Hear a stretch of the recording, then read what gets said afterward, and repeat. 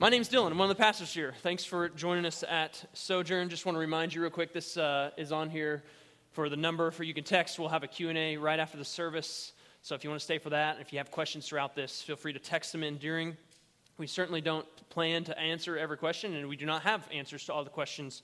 Our goal is to be faithful and to exalt Christ as in every week. One of the movies that is quickly becoming a family favorite for us is the old movie, The Swiss Family Robinson. Perhaps you've seen this, where this family gets kind of marooned on an island together, and they have to prepare to live there, and then even to fend off some pirates who know they are there and want to come back for them. And in this movie, the father of the Robinson family says to them, as they know that the pirates might come back for them, he says to them, let's be ready to fight, but not too proud to hide. So he's preparing for the pirates. They have all these little tricks that they're getting ready for them, but they're also not too proud to make sure they keep a low profile and hide should the pirates decide to pass over them. And Jesus' message to his disciples in Mark 13 has been a call for endurance, a call for standing, a call for standing firm in the midst of some things, and then also a call for fleeing, a call to get out. All of them by faith in Christ, but there's going to be a time when the way to persevere in tribulation is not to stay, but to instead flee. That's what Jesus tells his disciples in Mark 13 in our passage this morning. Now we're remembering that in Jesus, as he approaches this text that we have in front of us this morning, that he's answering a question that the disciples asked him in verse 4. They said, "Tell us when these things will be." Jesus said that the temple was going to be torn down, that there wasn't going to be one stone left that wasn't thrown down. And the disciples want to know when. When will these things be? What will be the sign when all these things are to be accomplished? And his answer, at least in large part in this verse, in these verses 14 through 23, is going to be in response and relate to that. And the main things, we're reminded, are the plain things, and the plain things are the main things. And so Jesus' answer here, at least, has a particular focus, a more limited focus to that question that the disciples asked about the temple. It relates primarily to those who were in Judea at the time and what they were to do and how they were to respond to the signs that were in front of them that they could have seen. I think one author helps us summarize this a little bit well in terms of what we're thinking about in the focus of these verses in front of us, verses 14 through 23. So Mark presents Jesus' words from a particularistic standpoint. In other words, he's describing them from the point of view of Judea and Jerusalem. So that's evident in the text as we go through it. But that doesn't mean then that Jesus' words are limited to that. Of course, that's probably where all the questions are going to come from. It doesn't mean that Jesus' words are limited to that and don't have some more universalistic traits that apply to what this author says, a wider spatial and temporal area than the one within which the prophecy primarily applies. And so as we go through this, some of these elements in this passage certainly can be restricted. Not everybody is to flee all the time when you see a certain thing. Some of them could have wider meaning, wider application. Some of them certainly do have such. And it's not vital, I don't think, for us to sort out each one in which category. Does this only, or has this got possibly more, or does it have more? I don't think it's vital for us to sort them all out because the main things are the plain things. And we trust that God's word is sufficient to describe for us what we need to know. And Jesus' words, and he meant for his words to be applied by his disciples. That's why there's so many imperatives through even this confusing text in this chapter of Mark. Mark meant for these words to be applied to his audience, that they could understand them as well and apply them to their lives. And then only after we go through those jumps that we did, how we then can apply it to our lives this morning. Now you'll see that verses 14 through 23 are linked to the first 13 verses that we covered in Mark 13 and the question of the destruction of the temple, with, in these verses, probably Jesus' most direct answer to that question that they had in verse 4. You'll notice kind of the textual unity that we see in verse 7 and verse 11 and verse 14. He uses the same word, when. So it seems as if he's bringing these all together to bear. We said this last week. It's translated a few different ways, likely in your translation, but in verse 5, he says, beware. In verse 9, he says, beware. In 9 and 23, they translate them the same, says be on your guard. So 5, 9, and 23 he uses the same word, again, pointing to a unity within this passage. They asked him in verse 4 about when will these things be, and it seems as if he kind of summarizes his answer with verse 23. He says, I have told you all things beforehand. And so it seems like we have a textual unity, a continuation of what he's talked about in the first 13 verses, and yet there's a major change in the admonitions that Jesus gives. In verse 1 through 13, he gave a lot of, don't be anxious, don't be alarmed, beware, be prepared. Here he's going to give something different, and one author summarizes it well and says, until now the message has been wait, do not be overwhelmed, endure, but now the time for action has arrived. Before we had, in a sense, some non-signs of these are just beginnings of the birth pains, and now we're switching. Now they're to act. And why are they to act? Here's what Jesus says in verse 14. But when you see the abomination of desolation standing where he ought not to be, let the reader understand, then let those who are in Judea flee to the mountains. Now the abomination of desolation points to, again, a particular event rather than a series of events, as he was describing earlier with wars, rumors of wars, false messiahs, earthquakes, etc. And the appearance of that abomination of desolation is to lead his followers, his disciples, to action. So what is the abomination of desolation? Wouldn't you like to know?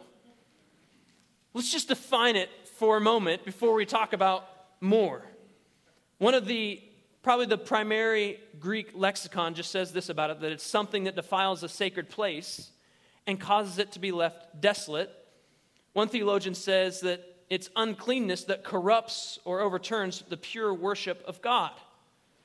So the abomination of desolation is not likely something that's completely unfamiliar to the disciples that Jesus is talking about, and probably not something too unfamiliar to Mark's original audience as well. Indeed, this phrase, the abomination of desolation, is used in the Old Testament, primarily in Daniel. In the book of Daniel, chapter 11, verse 31, Daniel says this, that forces from him, from the abomination of desolation, shall appear and profane the temple and fortress, and shall take away the regular burnt offering, and they shall set up the abomination that makes desolate. Or in chapter 12, verse 11, from the book of Daniel, this is where you actually have the Greek translation of the Old Testament has the exact same phrase as Mark uses here for abomination of desolation. It says, and from the time that the regular burnt offering is taken away, and the abomination that makes desolate is set up, there shall be 1,290 days.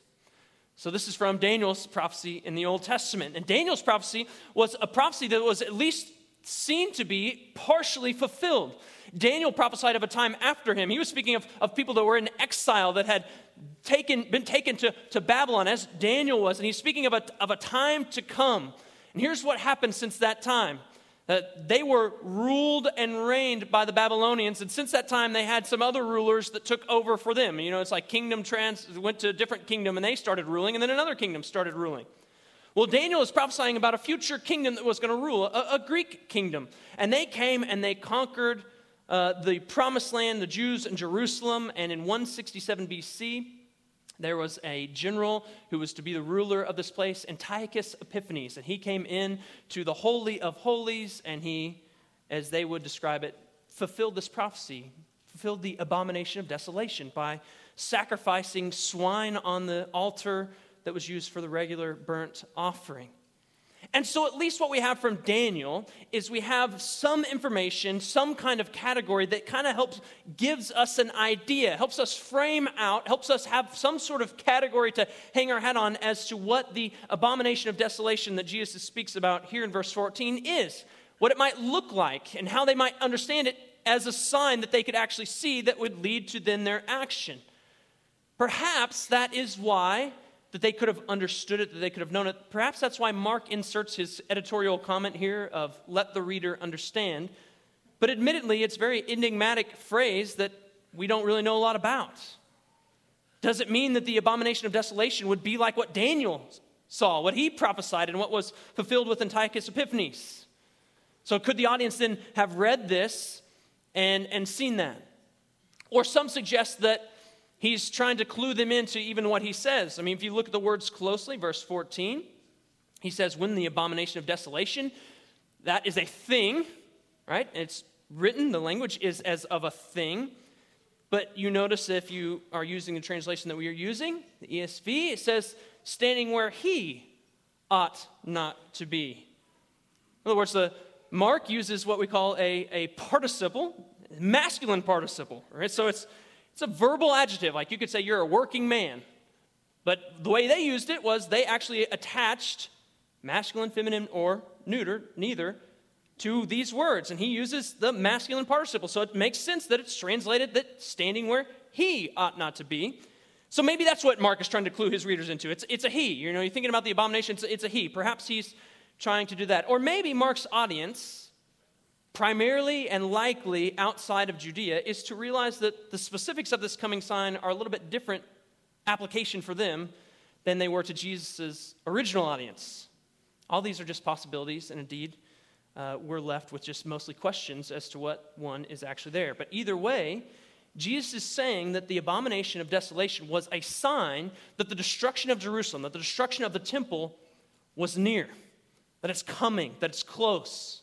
So Jesus' words about a particular, but maybe not exclusive, but a particular at least event was to apply to those in Judea, and it was pointing to a coming event that they could understand, that they could see, an event that had some continuity with Daniel, that was recognizable to the Judeans, and that allowed them time for action because he's going to call them to action to flee. And likely, because of the masculine participle, refers to a person and not a thing. So there we go. I've defined it well for you.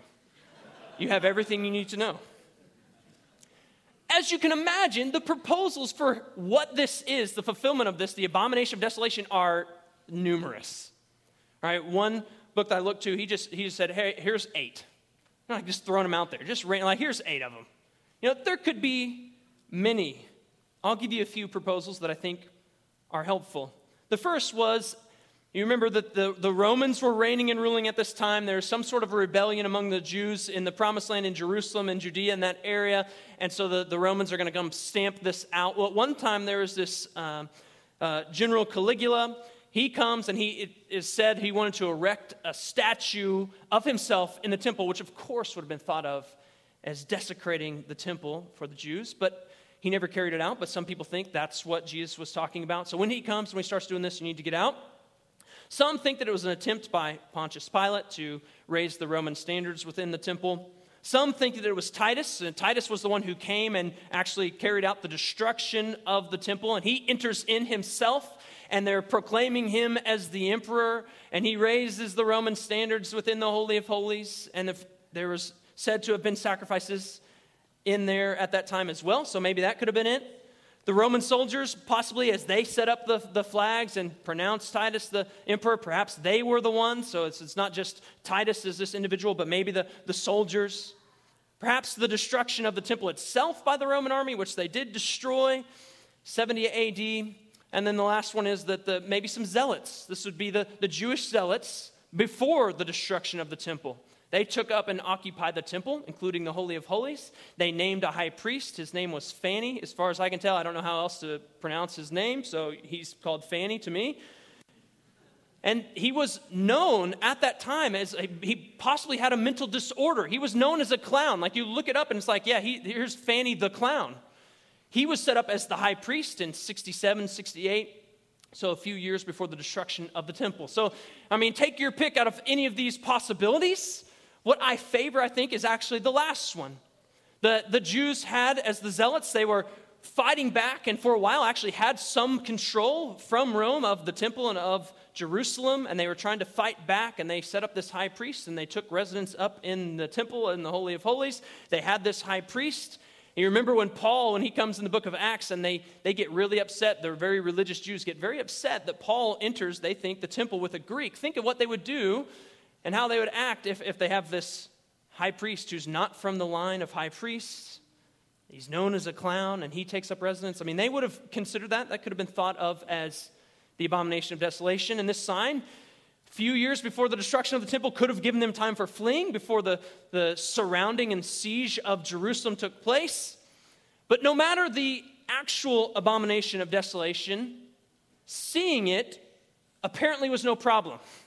And Jesus expects them to not only hear his word, to be able to see it, what's going on, to see the abomination of desolation, and that they are to beware of these things, to be taking heed of what's going on around them. And if they trust Jesus' word and are not led astray, then they're not alarmed, they're not anxious, they could see it and understand what's going on.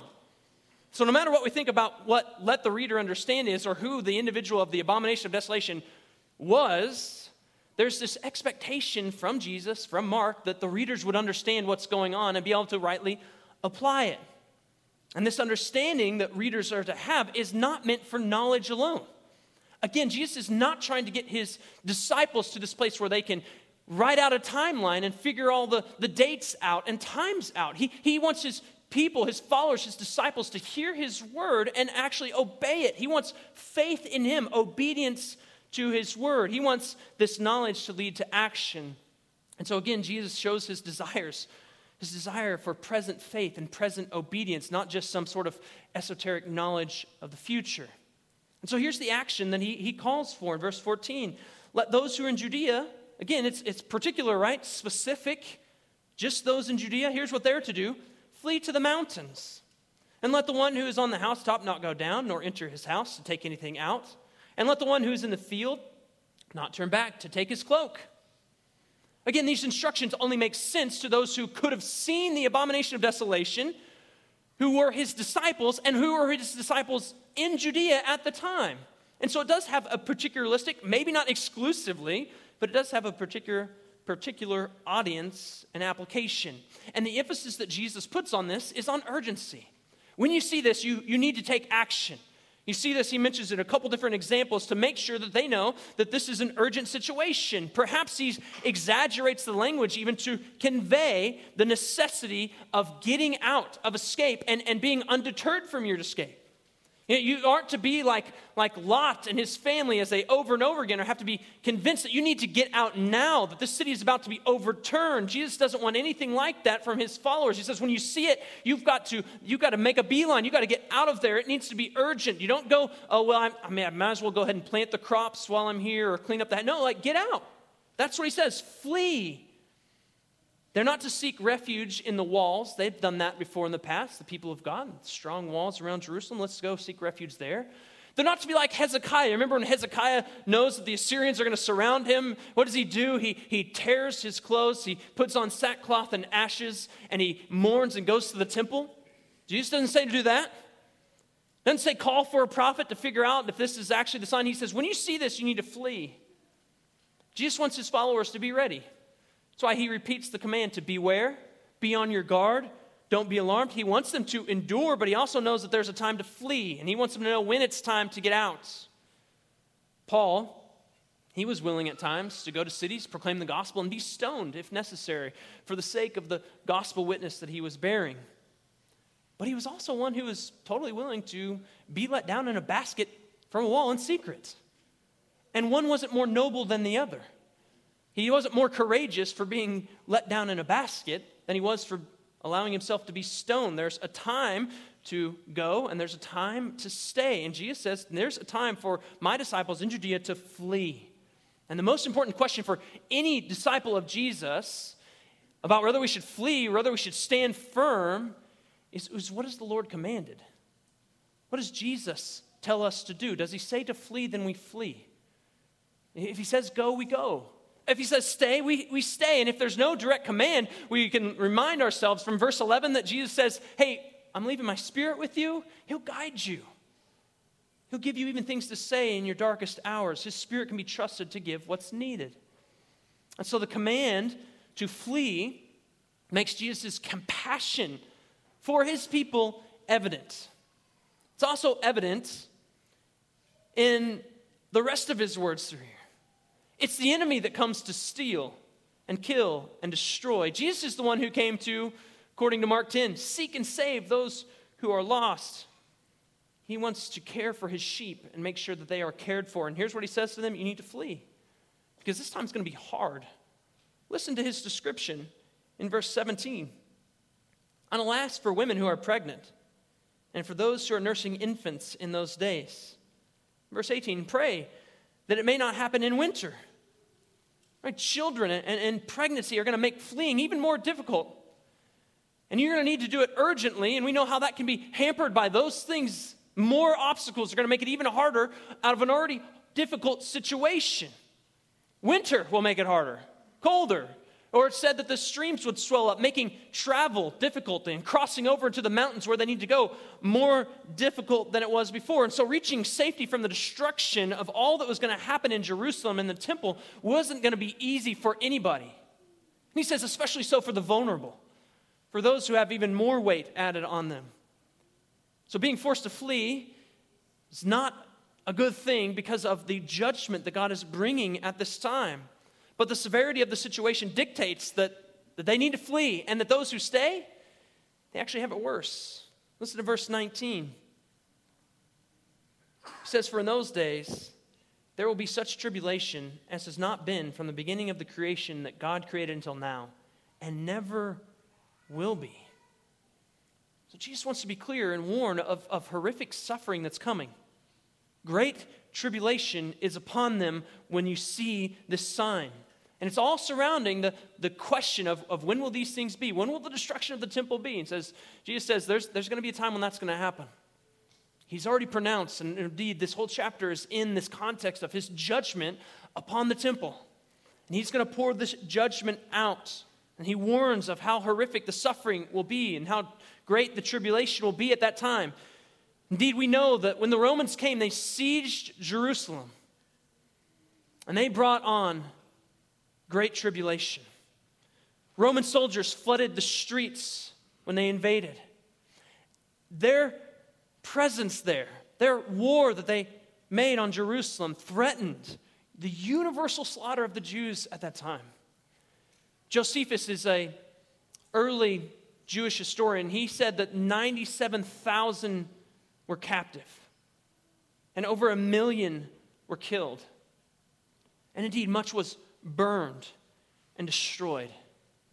It was so bad that we could say, as Jesus said, verse 20, "And if the Lord had not cut short the days, no human being would be saved." Indeed, it lines up with the description that almost there's threatened the universal slaughter. And God, in verse 20 though, as he consistently did throughout the Old Testament prophecies, promised to save a remnant, to carry out his faithful word that says, I'm gonna save a people. And he says here that a remnant will survive.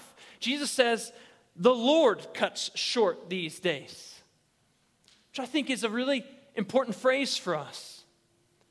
That in the midst of great tribulation and horrific suffering, Jesus points out the lordship of God. That there's one who's in control and that he numbers the days, and if he wants to cut them short, he cuts them short because he's in control of those days. He's over all. Jesus presents God as the one over all of the events, who's sovereign over every single event that takes place. It's not Rome who's dictating how things are happening, how long they happen. It's the Lord. It's not the world's powers. It's not an event that are dictating certain things that then just fall into place. It's the Lord who is sovereign. Believers need to be reminded of that. No matter what is going on in the world, there is never a time in history that our God is not in control. He is the Lord. There's never a time that world events or that the entire cosmos is outside of all of his plans and purposes that he has determined. There's not a time when history is off the rails of his plan. Everything is going according to God's plan. Even during a time that Jesus could say has not been from the beginning of creation, we can affirm along with Jesus that our God reigns, that he is in control of all things. The clear testimony from the Scripture, the main things are the plain things, and the main thing throughout Scripture from the beginning to the end is describing our God as Lord. The beginning he creates, throughout he sustains, and the end is God, the Alpha and the Omega, who fulfills all of his promises, whose kingdom triumphs over all of the kingdoms, who saves his people, and who's sitting on a throne. The main things are the plain things. That's plain. And that means if that's true, then his people, no matter what time slot we fit into, no matter where we are on the great overarching history of all things, we can trust him. We can depend upon him. We don't have to fear. We don't have to be anxious. We can endure all things because our God reigns. And our God works all things for his purposes. A part of his purpose is to be merciful to his people. Verse 20 said, if they hadn't been cut short, no human being would be saved. But what does he say in the end? But for the sake of the elect, whom he chose, he shortened the days. In the midst of this context of God pouring out judgment upon the temple and Jerusalem, what does God do? He shows mercy for the sake of his people. Perhaps it's even more mercy than we originally would think of, because here are some people that are trapped within this siege and destruction of Jerusalem and the temple that maybe didn't heed Jesus' warning to get out when they should have. And so they're in there. They didn't seem to obey and flee. But God shows mercy. He makes provision for those who don't flee. He doesn't spare them from suffering, surely, as he never promises for any of his people, but he certainly spares them from annihilation entirely. And that God abounds in mercy is evident, especially in passages that speak of great suffering and judgment. His mercy is expressed, and it's expressed here in cutting short the days.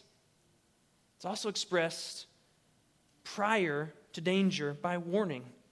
Verse 21, he says, if someone says to you, anyone says to you, look, here is the Christ, or look, there he is, do not believe it.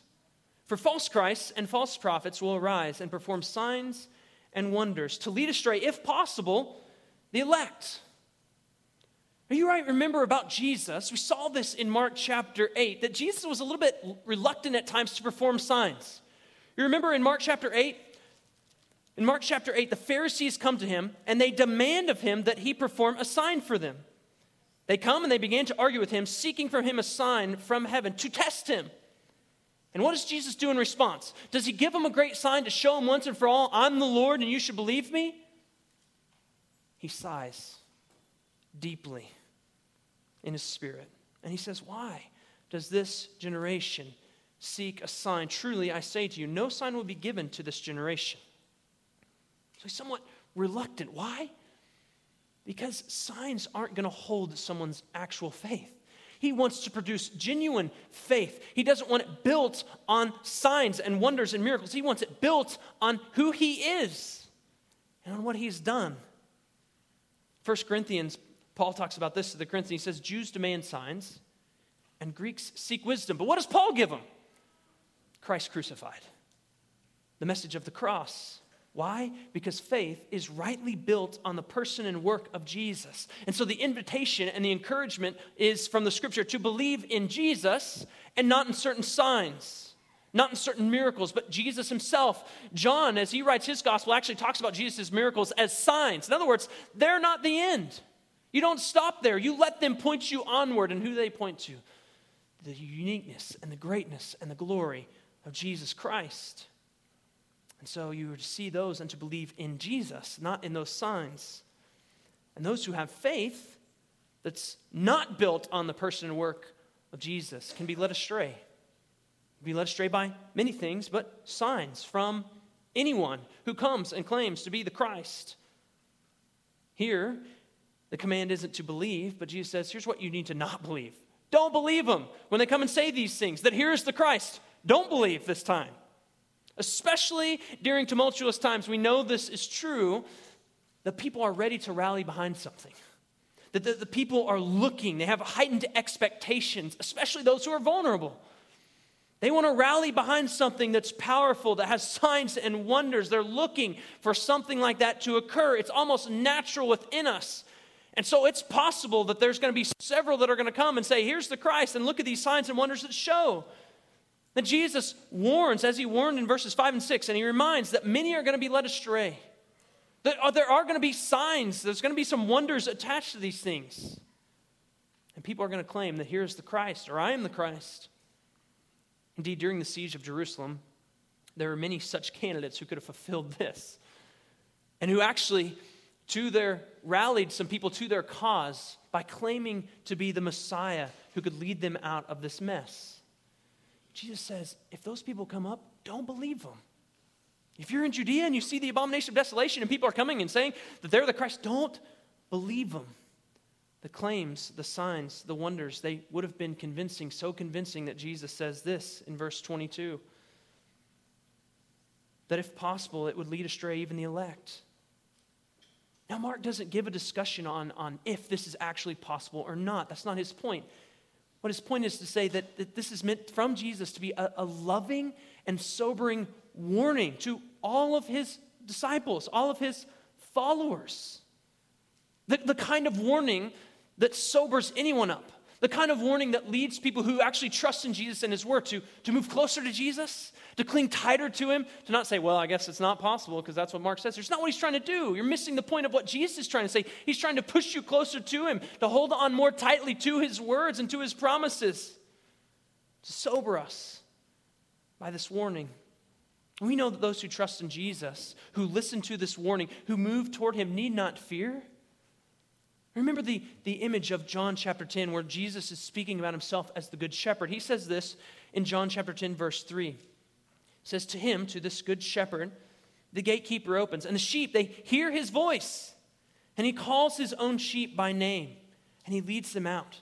And when he's brought out all his own, he goes before them, and the sheep follow him, for they know his voice. A stranger they will not follow, but they will flee from him, for they don't know the voice of strangers. Notice in this imagery, in this picture, the intimacy between the shepherd and his sheep. How close they are. He calls his own. They know him and he knows them. It's a reciprocal relationship. He calls them by name. This is like, hey, you sheep out there. He calls them. He knows them by name. He goes before them. They see him in front of them. They can hear his voice and they know which one is his. And so another voice they don't follow, like, nope, that's not right. That's not the shepherd. And so they follow him. The care then of the sheep is not dependent upon the strength and greatness of the sheep, but on the shepherd who knows the sheep well and who knows how to lead them and who knows how to call out to them and knows that they can recognize his voice. And so he makes sure that he calls out to them. The care of the sheep is not just dependent upon the sheep, but on the shepherd. And we know that Jesus is no half-hearted shepherd. He's not going to leave us dangling. And as a good shepherd, here's what he does. He lovingly warns his followers. Don't believe someone who says, here's the Christ. Listen to the warning. Come closer to my voice. Follow even closer in obedience. Instead, here's what he says to them, verse 23. Be on your guard. I've told you all things beforehand. Again, I think Jesus shows us some textual unity with verses 1 through 13 by saying be on your guard or beware. It's the same word he used in verse 5, the same word we saw in verse 9. He wraps up, he says, I've told you these things, all things, the things that they asked about in verse 4, there's textual unity there. And so it seems as he's responding, maybe the most direct response to their question about when will these things be, he gives in verses 14 through 23. And he repeats his command, beware. Here's what we're to do with all these things. Be on our guard. That nothing about knowing the future, does he say you need to know exact details, exact timelines, exact events. But here's what he does say. Be prepared for them. I've told you in advance. Beware. Be on your guard. And so as Jesus' followers can bear the events around them with what Jesus has said to them, they can start to look and come to this realization like, wait a second, Jesus' words have been true. Look at what he said and look at what's happening around us. And what does that show his followers? Jesus is the prophet. Jesus' words are true, and not just are his words true, but that he is trustworthy. And if he's trustworthy, if certain words are true and he's the trustworthy one, then all of a sudden all of his words, not just some of them, we can trust, we can depend upon, we can live by, we can rely on for all of our lives. In other words, Jesus' followers can take from this that Jesus can be taken at his word. They can be trusted. We can have confidence in our Lord. And so there's much talk on the abomination of desolation and letting the reader understand and tribulations and the end. And what so often seems to happen is when we talk about all these things is that it seems to provoke in many fear or speculations, some sort of exact timelines. And yet what's so clear so far in Mark 13 is that Jesus' words are trying to establish faith. Trust in not a timeline, but in Jesus himself. That his words can be trusted and that we can listen to him and obey him. Faith that's not in a timeline or signs or an event, but faith that's in Jesus himself and in his word. Faith that flees when Jesus says to flee and endures when he says to endure. Faith that's sure of his voice and won't listen to another. That's the faith that's being established so far in Mark 13. He's the good shepherd. He prepares his sheep. He gets them ready for what's at hand. He goes before them.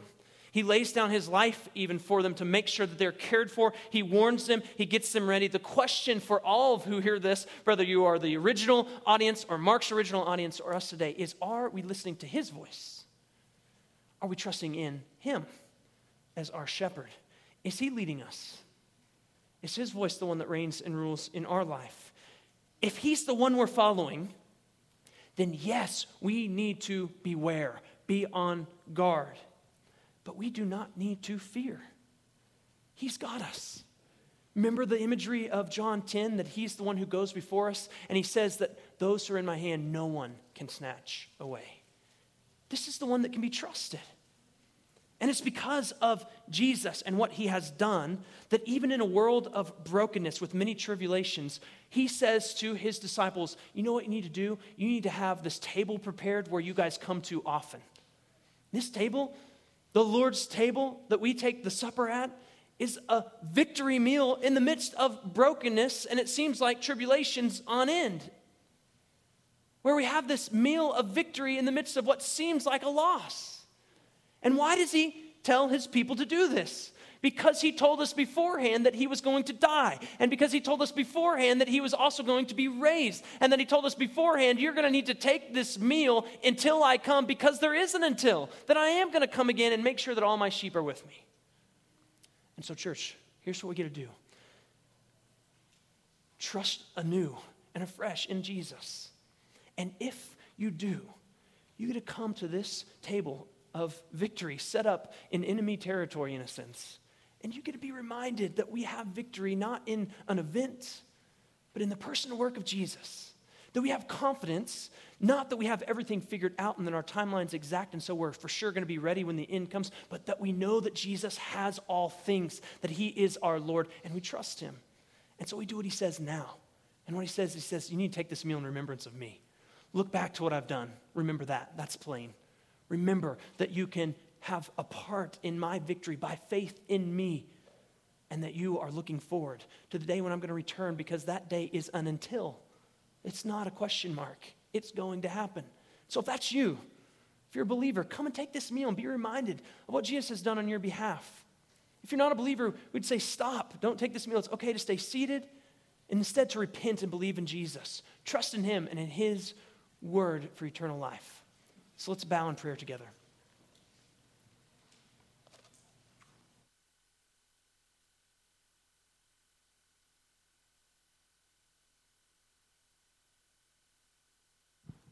Let's pray. Father, we thank you that you know all things and that you have disclosed to us some of those things, Lord. And Lord, we know that what you haven't disclosed to us is for a good reason, because we know that your heart towards us is love and care and kindness as a father to a child, Lord. Help us to trust you, God. Help us to hear your voice and your voice alone. Help us to live in that tension, that healthy tension, really, between your sovereign will, the shortening of days, and our responsibility to beware. God, we want to faithfully follow you. We want to obey those things that are clear. And where things are not clear, God, we just pray for faith and for hearing and for guidance that you promise you'll give. Lord, this passage is difficult, and there are many, many voices many opinions, many ways that the enemy can come and lead people astray. God, we just pray for your protection, for your wisdom in how to navigate the waters that can be so rough at times if we allow ourselves to get sucked into them, Lord. We need your guidance. And as times intensify, Lord, as persecution ramps up, God, we just pray that your voice would stand out more and more clearly to us, God, that we in those mundane times would walk in obedience and listen to you in those, quote, small things of life, Father, that we would be conditioned and ready if we are alive when big things happen, that we would know that voice well. Lord, help us to honor you as we take this meal in remembrance of the fact that you will return. And we are excited about that. In Christ's name we pray. Amen.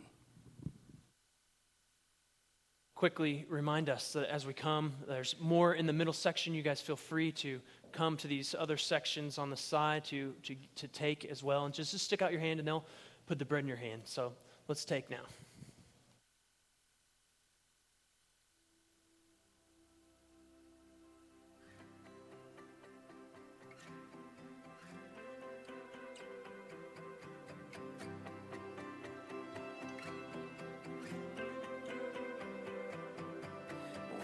I fear my faith will fail, Christ will hold me fast.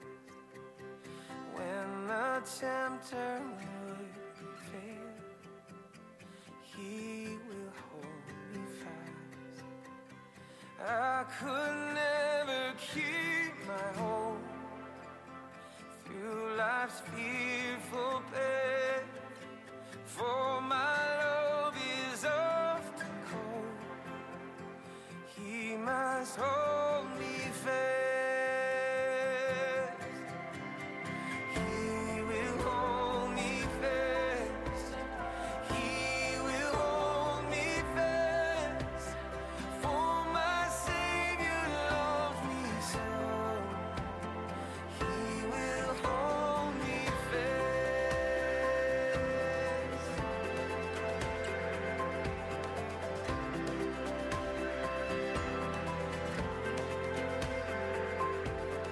Those he saves are his delight.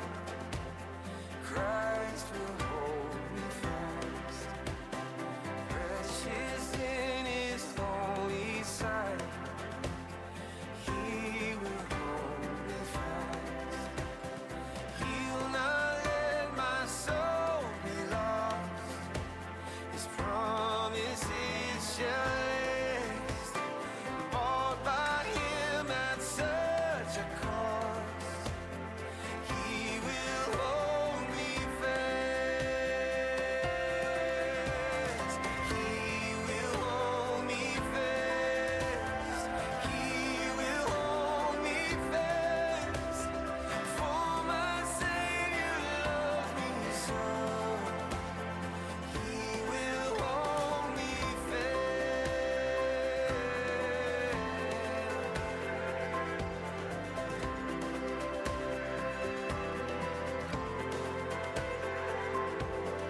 For my life he bled and died. Christ will hold me fast. Justice has been satisfied.